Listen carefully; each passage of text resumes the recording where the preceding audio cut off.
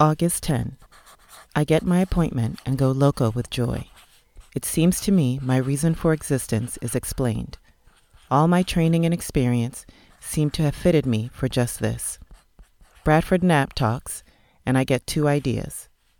Unless one gives all, one is not giving enough. And if one can go, one should. The other thing was that to our generation has come this great chance for sacrifice. There is a joy in my heart that this has come.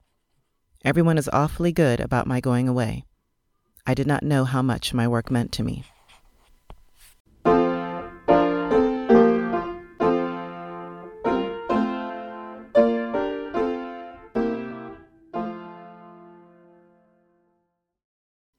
Welcome to American Epistles, the story of our country, one letter at a time. I'm your host, Susan Stevenson. American Epistles explores our history through the letters, journals, and diaries of ordinary Americans. Today, I'm continuing a three-part series on women's contributions during World War I, which began in the summer of 1914.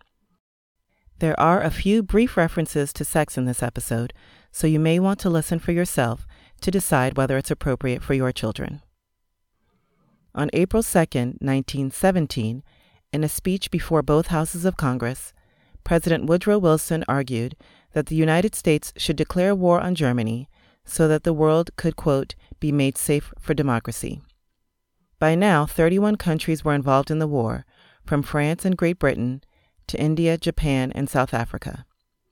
On April 6th, Congress voted for the war declaration. For the whole of the 3 years that the war had been raging, Americans were involved in the care and comfort of soldiers and civilians. As we talked about in the first episode, significant support came from American women.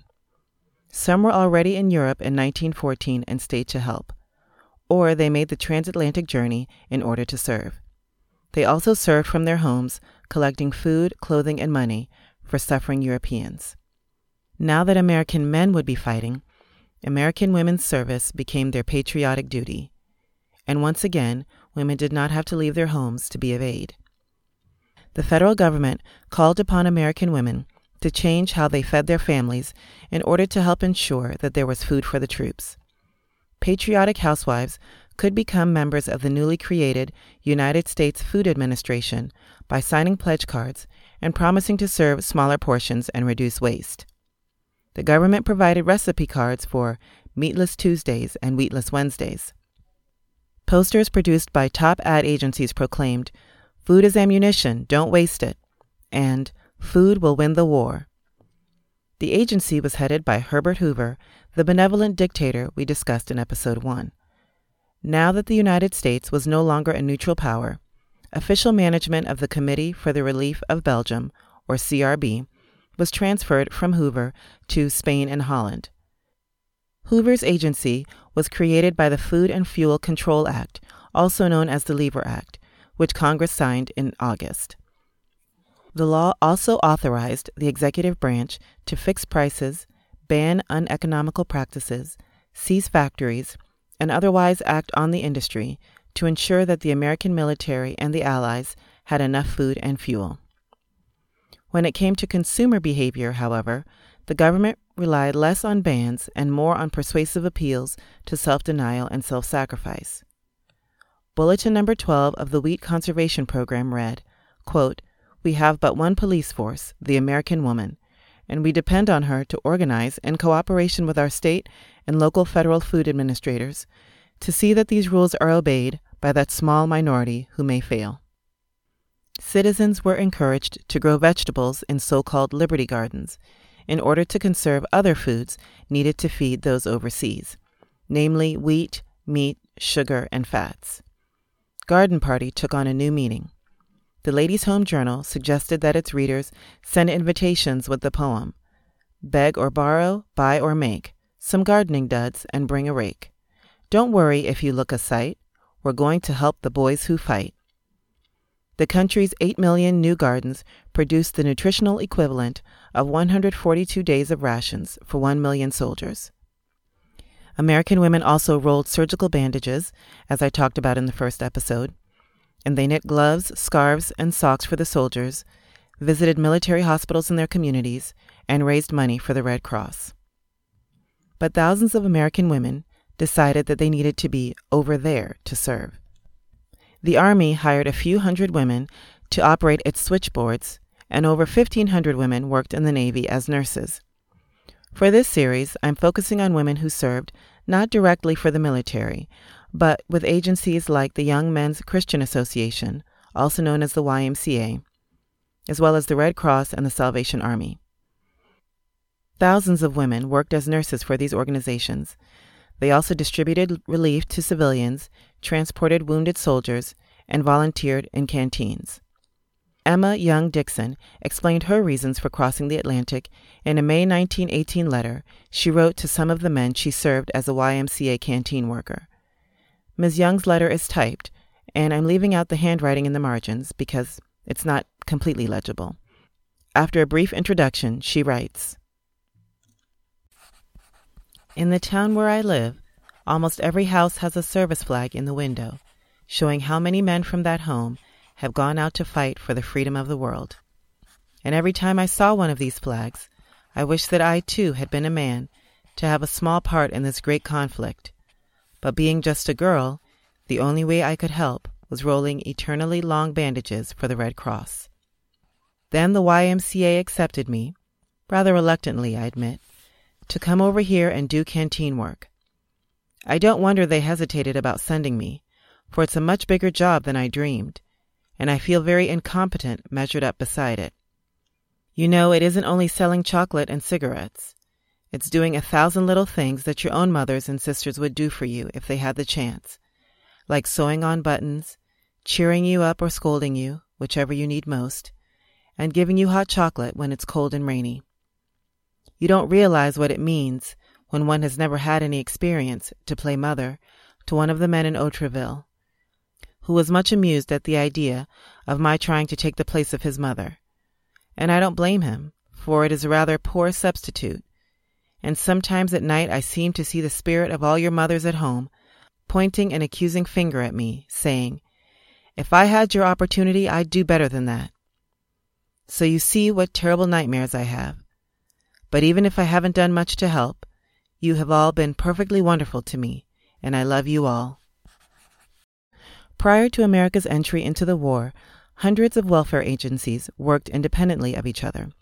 In August, General John J. Pershing issued Order No. 26, which placed the Red Cross in charge of relief work. Almost overnight, the Red Cross was transformed into the expansive institution that we all recognize today. Any of the numerous private agencies who were already serving and wanted to continue had to affiliate with the Red Cross since they controlled much of the available funds and shipping space. This caused resentment among some of the workers already in place.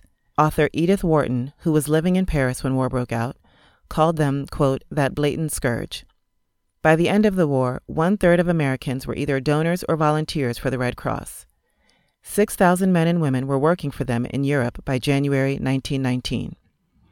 It received a total of $400 million in donations of cash and goods, and the military looked to them to provide extra supplies, equipment, and personnel. The agency employed clerical workers, business administrators, warehouse workers, nurses, social workers, drivers, and entertainers. The organization focused mainly on hospitals and civilian relief, but, quote, kept a finger in every volunteer pie. Order 26 put the YMCA in charge of, quote, the amusement and recreation of the troops by means of its usual program of social, educational, physical, and religious activities. The amusement and recreation of the troops were serious business. The YMCA spent over 1 million francs on musical instruments, makeup, costumes, sheet music, and scripts for performances put on by amateur soldier-actor companies. This figure does not include the cost of professional touring artists who also entertained the troops. The YMCA showed 70,000 movies and distributed approximately 30 million books and periodicals. By November 1918, 44 French factories were producing candies, chocolates, and other sweets with flour and sugar supplied by the YMCA. Behind these numbers were the 3,000 women who brewed coffee, fried donuts, baked pies, and served lemonade, often for hundreds of soldiers at a time. The Salvation Army had a much smaller presence, in the hundreds instead of the thousands. Nevertheless, they earned a reputation of being, quote, very small but very excellent. Not everyone thought that women serving overseas was a good idea. Critics supposed that work in a war zone would be too strenuous for women, and that proper ladies would, quote, be disgusted with contact with common soldiers. But some leaders were of the opinion that it was actually essential that American women have regular contact with the soldiers. By December 1918, 18% of the men deployed overseas had contracted a venereal disease. This problem was not unique to American soldiers, but other countries tackled the problem in different ways. The French and British militaries, for example, distributed prophylactics to their soldiers. The American approach included a program of education, recreation, and wholesome entertainment for the troops, under the leadership of the War Department's Commission on Training Camp Activities, or CTCA. Raymond Fosdick, the Commission's chairman, justified this approach in a February 1918 article. A year ago last summer, 5,000 American troops were encamped just across the railroad tracks from Columbus, New Mexico. And every evening they used to come across the tracks to town, just as every soldier comes to town every time he gets a chance. There was absolutely nothing in that town that could in any way legitimately interest them. There were no moving picture shows and no pool tables. There was no place where they could write letters or read, no place where they could purchase a newspaper or magazine. The only attractions in town were a few disreputable saloons and a red light district, and those institutions were extensively patronized because there was absolutely nothing to compete with them.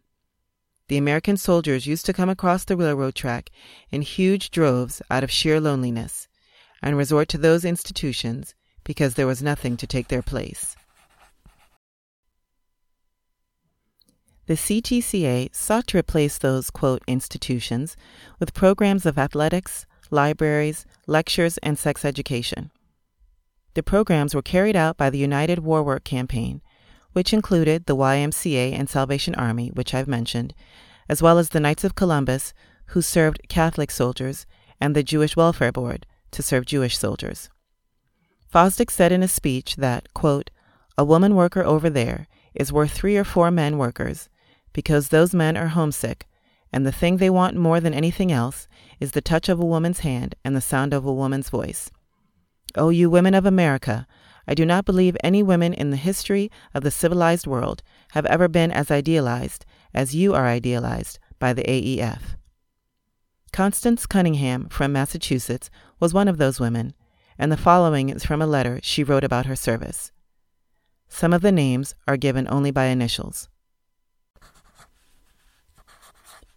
We've had a tremendous amount of work to do in the past 3 days. We were ordered here to B from Camp V.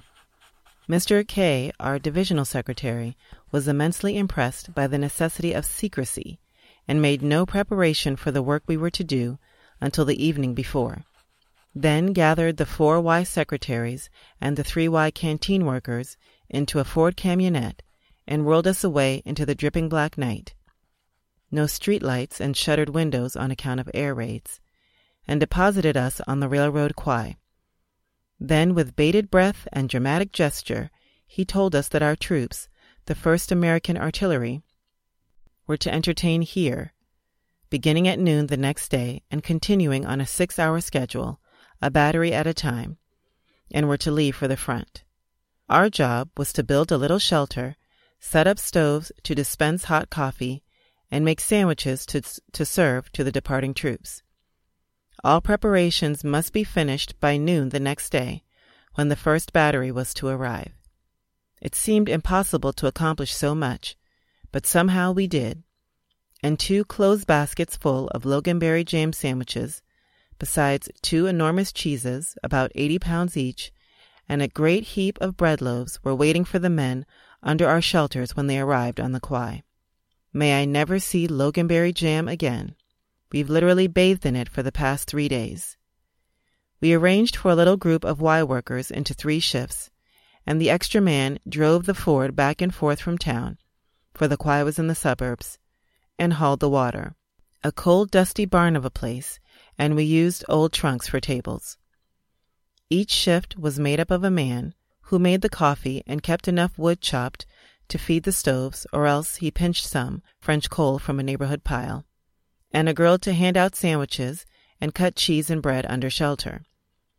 Each shift spent 8 hours on the quay, then went on to the sandwich making for 8 hours, and then got 8 hours much-needed rest. The night shift was the most thrilling. When a battery arrived on the quay with helmeted men on their well-packed horses and headed by a man with guidon pennant, it looked like a medieval cavalcade.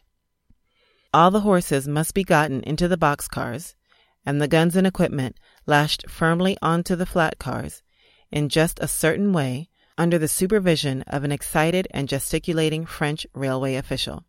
This was no easy job, with only the light of an occasional lantern, for of course the Boche knew all the troop movements and pulled off an air raid, or rather tried to.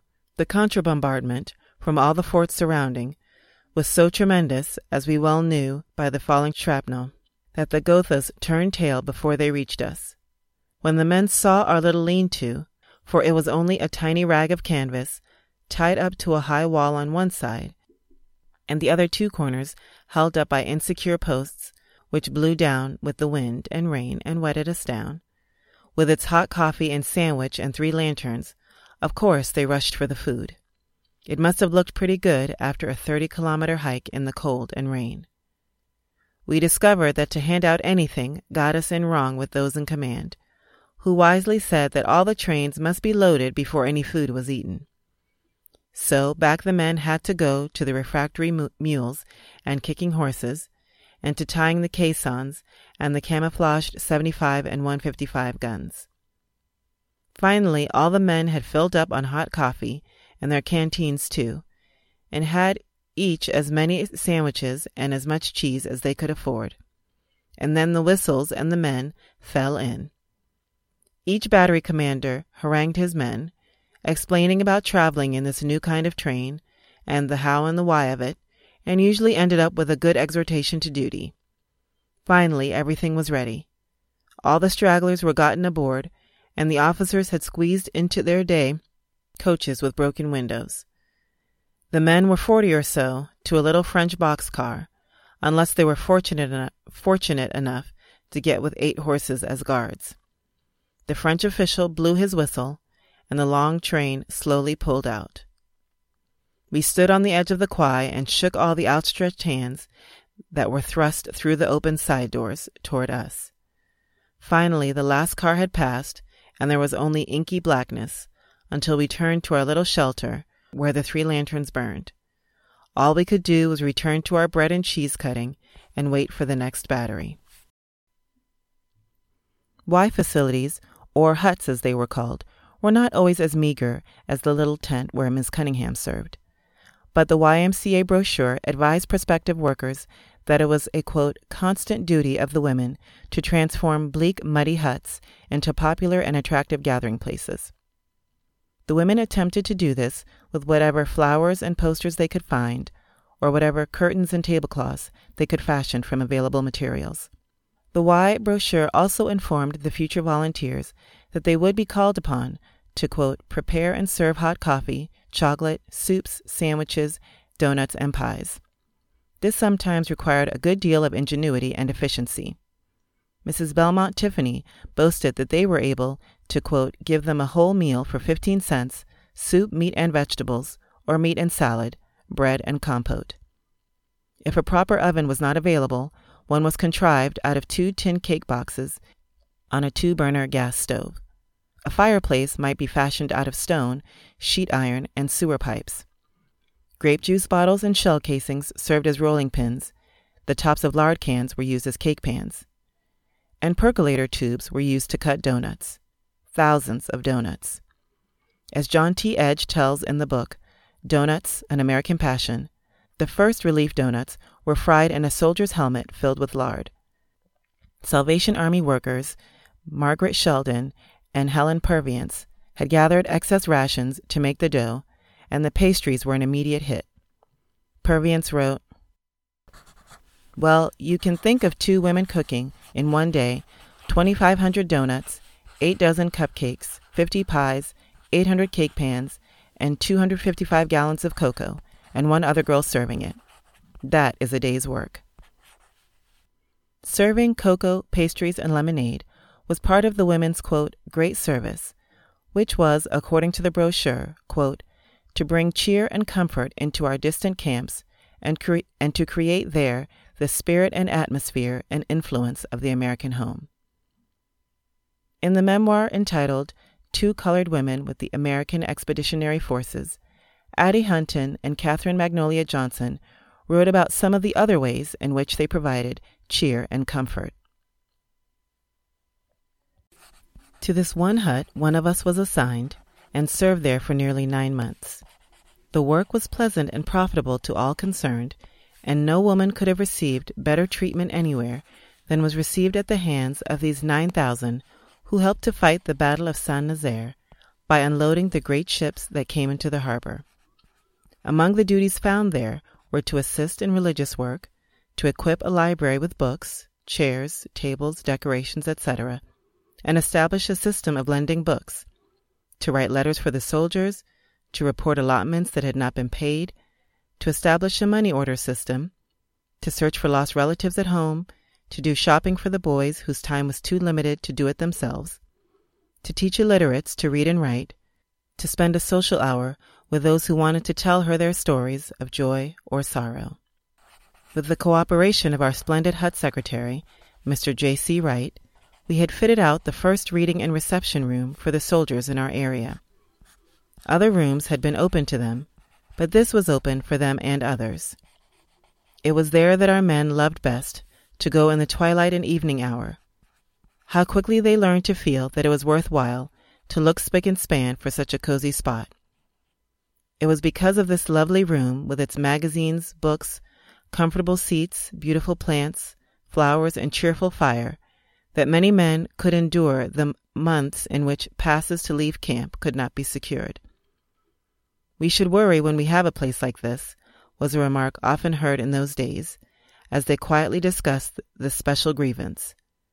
But this room became best known for its chat hour that came to fill it to overflow on Sunday, just after supper, away from home and no special place to go. So we discussed it with some of the men, and began with just informal talks on current topics apart from the war or army. The interest grew. Men were there from Howard, Union, Hampton, Tuskegee, Morehouse, Atlanta, Clark, and other schools, so we had talks about their institutions and their founders. We had talks on race leaders, on work after the war, music, art, religion, and every conceivable subject. We instituted a question box that was generally opened in fear and trembling, for one could never be quite sure of the questions. It might be, "When will you make us some fudge?" Or it might be, "What is the greatest science?" A question like the first we would answer, while one like the second would be respectfully deferred to the hut secretary or chaplain. A cup of tea or chocolate with a wafer would give the social side to the hour. Over the canteen in France, the woman became a trusted guardian of that home back in America. To her were revealed its joys and sorrows. Because of that same loneliness, that loss of background, the soldier poured out to the canteen worker his deepest and dearest memories and dreams. She must be ever ready to laugh with him, but she must also be ready to go down into the heartbreaking valley with her soldier boy when he would get a bad bit of news of a mother, father, sister, or even a wife or child might have been taken away. Or worse still, once in a great while, the tragedy of faithlessness was made known to him. But by far the letters from home were cheerful to have come straight from the hearts of women tense with longing and anxiety. Oh, the pride of a new father! How well we remember the young top sergeant whom we had thought of as a mere boy. He walked up to the canteen one evening with the request that we send a cable home for him. He wrote the following: "Congratulations on birth of Spencer Roberts, Jr., and love to Mother," saying to us, "No matter about the cost, I want to send it all." How full of love were his eyes as he showed us the girl face of that wife, and we could only say, How perfectly wonderful for the boy when he grows up. He will know that his father was in France at the time of his birth, a soldier in the world's greatest war. Multiple accounts confirm that the men were indeed grateful for the presence of American women in France, and Mary Paxton Keeley made many references to it in her diary. Keeley was the first woman graduate of the University of Missouri School of Journalism, and incidentally, she does have an elementary school named after her in Missouri. Coming down from Dijon to Langres, we adopted 7 American soldiers. They had been trying for 6 days to get 150 miles. Their morale was getting pretty low. We had lunch for 2, divided it into 11 parts, to include 2 Frenchmen as well. Then we played the phonograph, and someone produced a candle, for there were no lights on the trains yet. None of this squad of soldiers had talked to an American woman for months. Our popularity was almost embarrassing. December 2nd, 1918. We had a party and gave away sandwiches and chocolate. Yes, we were cold, but we had no time to mind. We satisfied our ambition and filled them up. My apron was hanging over the counter, and I heard one of the boys say, "That is the greatest thing I have seen since I left home, a woman's cook apron." February 22nd, 1919. Took chocolate to Company E, starting for Pontoise. William proposed to me. The major pays us a call and says we have had a fine effect on the morale of the men and that they all appreciate it. We go to town, our first job finished. Hate the ending. Walk around the walls. Emma Dixon talks about similar attention in her letter to her dad. I'm going to read the entire letter so we can also hear about her living conditions. August 31st, 1918. Dearest Father, we've been here now in this rest camp about 2 weeks. I'm sure I don't know why they call it rest, for the soldiers are drilling 8 hours a day. But I guess it's a relief to get away from the bombing and shelling. It's a typical little village, stone houses built right on the streets, hosts of little children playing in the gutter, and old women doing all the work. I've seen only 2 French men in town. One is the mayor, about 70 years old, and the other is an invalid. I'm billeted with a French family. An old lady and her 2 daughters. The son was killed just 3 months ago, and they are very sad. They have given me his room way at the back of the house, and I am very comfortable. I wish you could see the bed. It's built so high from the ground that I have to step on something to crawl in. Then, instead of a quilt, there is a feather bed on top. In the morning I have my breakfast sent in from the Company E kitchen, because the soldiers eat so very early. But for the other meals I take my little mess kit and stand in line with the rest. The officers have been awfully nice, asking me to eat with them, but I prefer the privates. It's a great way to get acquainted, and if the men see me talking to the officers all the time, they won't come around. Being the only American girl around makes me very popular. I'm so afraid I'll be utterly spoiled when I get home. Can you imagine anything so funny as having them ask me days in advance if they can walk me home when the Y closes at night? It's only a short 2 blocks, but they always sit a few minutes on the bench in front of the house and tell me all about their sweethearts at home. Last night we had stunts, and everyone did his little parlor trick, and some of them are might good. The YMCA is in a schoolroom, not nearly big enough, so we put up a stage just outside the window, and the men stood in the street. We had everything from accordion to monologues. One man sang, "Rocked in the Cradle of the Deep," and that always makes me think of Mr. Milliken. We had quite a time getting the piano for the occasion. In a poor little town of this size they are unknown, but I heard of one a couple of kilometers away, so one of the lieutenants gave me permission to use a combat wagon, and I, perched on the front seat, went down with some others to procure it. After much exhibition of my poor French, the madame consented to part with it for 1 week, but only when I had shed a few tears and told her it was to cheer up the American soldiers who had come so far to save France. However, The sob-stuffed work, and we have a piano, such as it is. There are 2 men who play violin quite well, too, so have lots of music. Then several times a week the band comes from the regimental headquarters, and every time I see him he orders me to pack up. They have a man in the Y there, but they all seem to prefer girls, but I'm not going to move, even for the colonel. I know everyone here so well now, for they're the same companies I had long ago in Valdez August Court. Well, I must go back now and play a game of checkers with a big red-headed Irishman. I wish I could make myself write more letters. It's the hardest thing to squeeze them in, but I know there is so much of interest to tell you. I'm enclosing a letter from William Ferguson. Will you give it to Miss Smith? And the other letter I thought would interest you. With a great deal of love to you, Emma.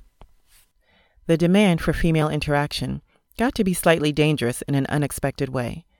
When the Y held dances, there could be 50 or more men for each woman volunteer, presenting a mathematical challenge. As Marion Baldwin wrote in a May 1918 letter, "The dancing is almost as humorous. We have only 20 girls, and there are always 2,000 or more men. Every time the whistle blows, they can cut in. The consequence is that a girl is literally hurled from one man to another, while dozens of eager hands try and snatch her away from him. Of course, it is all pretty rough, and one comes out of it every night with black and blue spots. But how the boys enjoy it."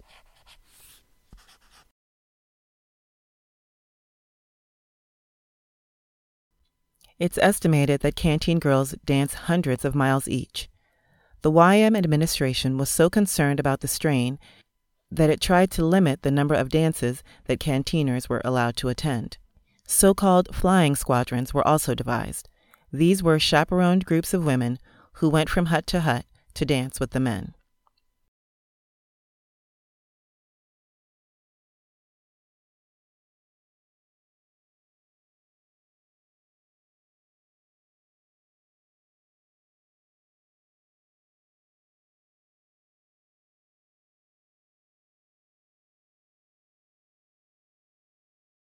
Dr. Marguerite Cockett worked as an ambulance driver in Europe and returned to the U.S. for fundraising and recruiting. She warned prospective volunteers that, quote, not to, quote, mistake the interest shown you by soldiers over there. To them you are but the symbol of American womanhood. They are not interested in you, but in the woman at home that you represent. In the summer of 1918, the YMCA received about 1,200 applications from prospective representatives of American womanhood. The Y sought women who were community leaders, well-mannered, tactful, and talented. The information pamphlet said, quote, "She must be ready to labor with her hands, to scrub floors and wash dishes, with the same enthusiasm that she greets the men or plans an entertainment." They would have to be women of some means, since they were expected to pay for their transportation to New York for their evaluations, as well as for their uniforms and other clothing, housing, equipment, and spending if accepted for duty. In all, their expenses would be an estimated $2,000 for a year of service. The War Department set 25 as the minimum age for canteen workers. It was reduced to 23 after the armistice. Initially, the applicant could not have a brother, father, or husband overseas. Eleanor Butler Alexander, the wife of Teddy Roosevelt, Jr., opened the first Paris YMCA, and she arrived 3 weeks before the so-called brother rule was to go into effect, so that she could be near her husband, who was in command of the 1st Battalion, 26th Infantry, 1st Division of the AEF. Incidentally, Mrs. Roosevelt designed the Y uniform, which consisted of a gray woolen jacket and skirt. The jacket had a powder blue collar, embroidered in scarlet silk with the YMCA triangle. The uniform also included a blue hat and a dark gray-green cape, inspired by the Italian officers' uniforms. The cape could also be used as a blanket. Anyway, for 10 days, Mary Paxton Keeley hoped that the brother rule would not keep her from serving. July 21st. I see Mr. Pollard, and he tells me he would like to have me go, but that I cannot because of the brother rule. He tells me to do everything I can to get something done about that. I get to work on that. Once, when I was told positively that I could not go, I said, "But I know I'm going." And then I looked down and found the only 4-leaf clover I have ever found in my life. Mr. Pollard told me if something was not done about the brother ruling by August 1st, I could not go with his unit. I put everything to work I could. They told me it would take a miracle to send me. July 28th, I go to church and pray for the miracle. August 1st, the miracles happened. On July 31st, the ruling was changed. I know it was intended for me to go. Another requirement for overseas volunteers, whether or not it was written anywhere, is that the women be white. Journalist, civil rights activist, and Wilson administration official Emmett J. Scott tried repeatedly to determine the War Department's official policy on hiring black nurses. The Surgeon General told him that the Army Nurse Corps could not hire black nurses because separate housing was not available for them. But in, quote, all probability, the Army Reserve could use black nurses if they were enrolled in the Red Cross nursing service. The head of the Red Cross nurses, Jane Delano, said that they were, quote, entirely willing to enroll black nurses, but couldn't until the Surgeon General assigned them. The effect was that no black nurses served the AEF overseas. The YMCA was the only welfare agency serving in France that hired African Americans, and until 1919 there were only 3 women, while there were about 200,000 African American men serving. As I mentioned in the episode on the 372nd Infantry, comparatively few black men saw combat, and most were assigned to manual labor. For part of her time in France, Hunton worked with the men whose job it was to recover and rebury dead bodies from the Meuse-Argonne battlefield. Many of the black men who did see combat, however, served valiantly and were recognized by the French military. Hunton and Johnson wrote, "The colored soldiers were greatly loved by the French people, and while passing through the town of Léon, which had been in the hands of the Germans for 4 years, the French civilians knelt by the roadside and kissed the hands of the boys of the 370th Infantry. So grateful were they for their deliverance." Nevertheless, as we'll hear shortly, these black soldiers did not receive equal access to the American welfare services, making the need for black women that much greater. Hunton and Johnson wrote that their experience was, quote, constructive and prolific, with wonderful and satisfying results. However, service of the colored welfare workers was more or less clouded at all times with that biting and stinging thing which is ever shadowing us in our own country, and which marked our pathway through all our joyous privilege of giving the best that was within us of labor and devotion. While there is very little exception to the rule that the colored soldiers were generally and wonderfully helped by the colored secretaries, and while the official heads of the YMCA at Paris were in every way considerate and courteous to its colored constituency, still there is no doubt that the attitude of many of the white secretaries in the field was to be deplored. They came from all parts of the United States, north, south, east, and west, and brought their native prejudices with them. Our soldiers often told us of signs on YMCA huts which read, "No Negroes allowed," and sometimes other signs would designate the hours when colored men could be served. We remember seeing such instructions written in crayon on a bulletin board at one of the huts at Camp Y, Saint-Nazaire. Signs prohibiting the entrance of colored men were frequently seen during the beginning of the work in that section. But always when the matter was brought to the attention of Mr. W.S. Wallace, the regional secretary, he would immediately see that they were removed. Sometimes, even when there were no such signs, services to the colored soldiers would be refused. Of Mr. Wallace, the women also wrote that he was, quote, an executive of rare Christian courage, and that his attitude and opinions commanded the respect of those under his supervision. He dealt with the colored men and women of his area in the same fine manner and spirit that he dealt with all others. We shall always remember him among those fine spirits of his race that hold our faith for the ultimate triumph of the brotherhood of man. But sadly, racist treatment was the rule rather than the exception. One soldier tells how, after being wounded twice in the Argonne Drive, he was taken to Base Hospital 56. Here, he and others waited 3 days before they could secure the attention of either a doctor or a nurse.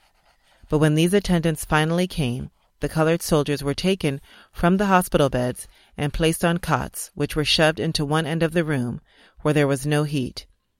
Then they received medical attention, always after the others had been well attended, and were given the food that remained after the others had been served. In spite of all this, the authors wrote a gracious assessment of their experience. While there was disappointment in the hopes of many an honest heart, in that there were prejudices and discriminations often shown to the colored race, and sometimes injustices to the soldiers of both races, still the Army would have been a barren place had these institutions not existed. The great good that was done gives much hope for the possibilities of organized welfare efforts in the future. After the ratification of the 19th Amendment, Hunton fought for black women to be able to exercise their right to vote, especially in the South. She later became a peace activist and served as a vice president of the NAACP. Since danger and discomfort were not the focus of many of the letters I read, it was easy to forget that these women were serving in a war zone. We have read about some of the more comfortable accommodations, but other volunteers had to take shelter in century-old passages under Verdun, chalk rock wine caves, the ruins of a shelled house, or German dugouts that may have been set with booby traps. Volunteers were often ordered to leave the men they were serving, but, quote, inevitably, the chaotic situation, the women's determination, and the real need for their help eroded the regulations designed to keep them well behind the front. So highly did the military come to regard the women's work that the authorities ultimately permitted them to stay with divisions at Soissons and Saint-Mihiel and in the Meuse-Argonne. Meuse-Argonne was the largest and bloodiest World War I offensive for the AEF. It involved 1.2 million American soldiers, and the U.S. and Germany each lost almost 30,000 lives. The number of French deaths is unknown. There's a story about a Salvation Army worker crossing a gully to get to her dugout in the midst of a bombardment. She was carrying a tray of lemon pies in one hand and a pair of new boots in the other.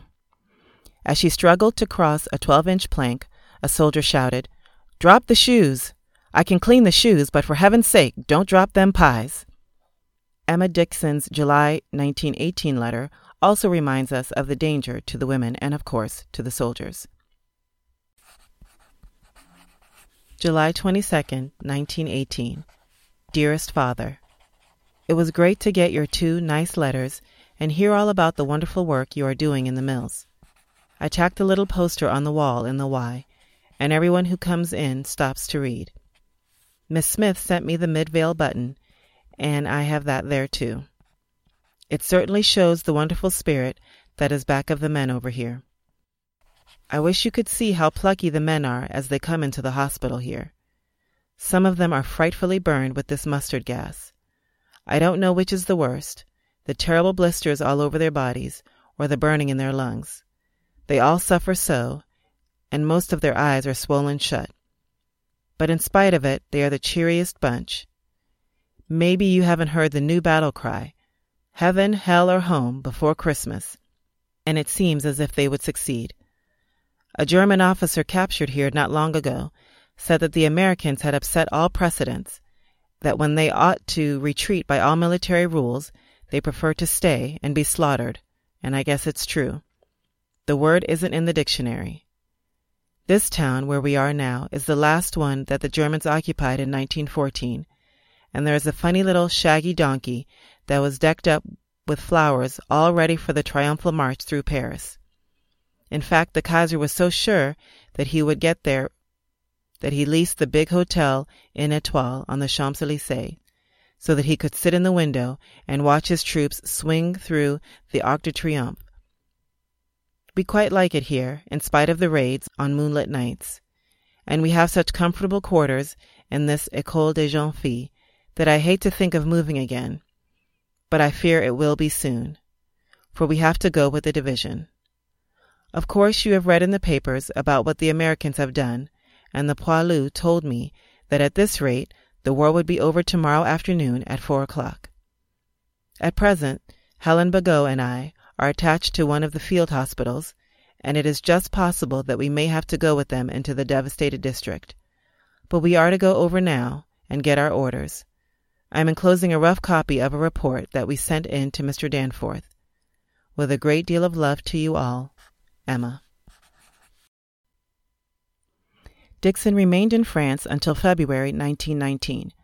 The last of the AEF embarked for the States on September 1st. In Part 3 of this series, we will hear from the women who served European civilians during and after the AEF's deployment. American Epistles would not be possible without the libraries and historical societies who have allowed me to share the personal accounts in their archives, asking only that I give credit in the episodes. The entries from Mary Paxton Keeley's diary were read with permission from the State Historical Society of Missouri. Emma Dixon's letters were read with permission from the Couts Family YMCA Archives, University of Minnesota Libraries. Constance Cunningham's letter is from the book The Overseas War Record of the Windsor School, 1914 to 1919. Helen Purviance's quote is from the book Into the Breach, American Women Overseas in World War I. Marion Baldwin recorded her experience in the book Canteening Overseas, 1917 to 1919. And Addie Hunton and Katherine Johnson recorded their experiences in Two Colored Women with the American Expeditionary Forces. Music is performed by Pretlow Stevenson IV. Show notes are at AmericanEpistles.com, and check the Pinterest page for images related to today's episode. Please like the podcast on Facebook, follow on Twitter, @OrdinaryLetters, or leave a comment and rating at Apple Podcasts. American Epistles is also on Google Podcasts, Stitcher, and Spotify. Thank you very much for listening.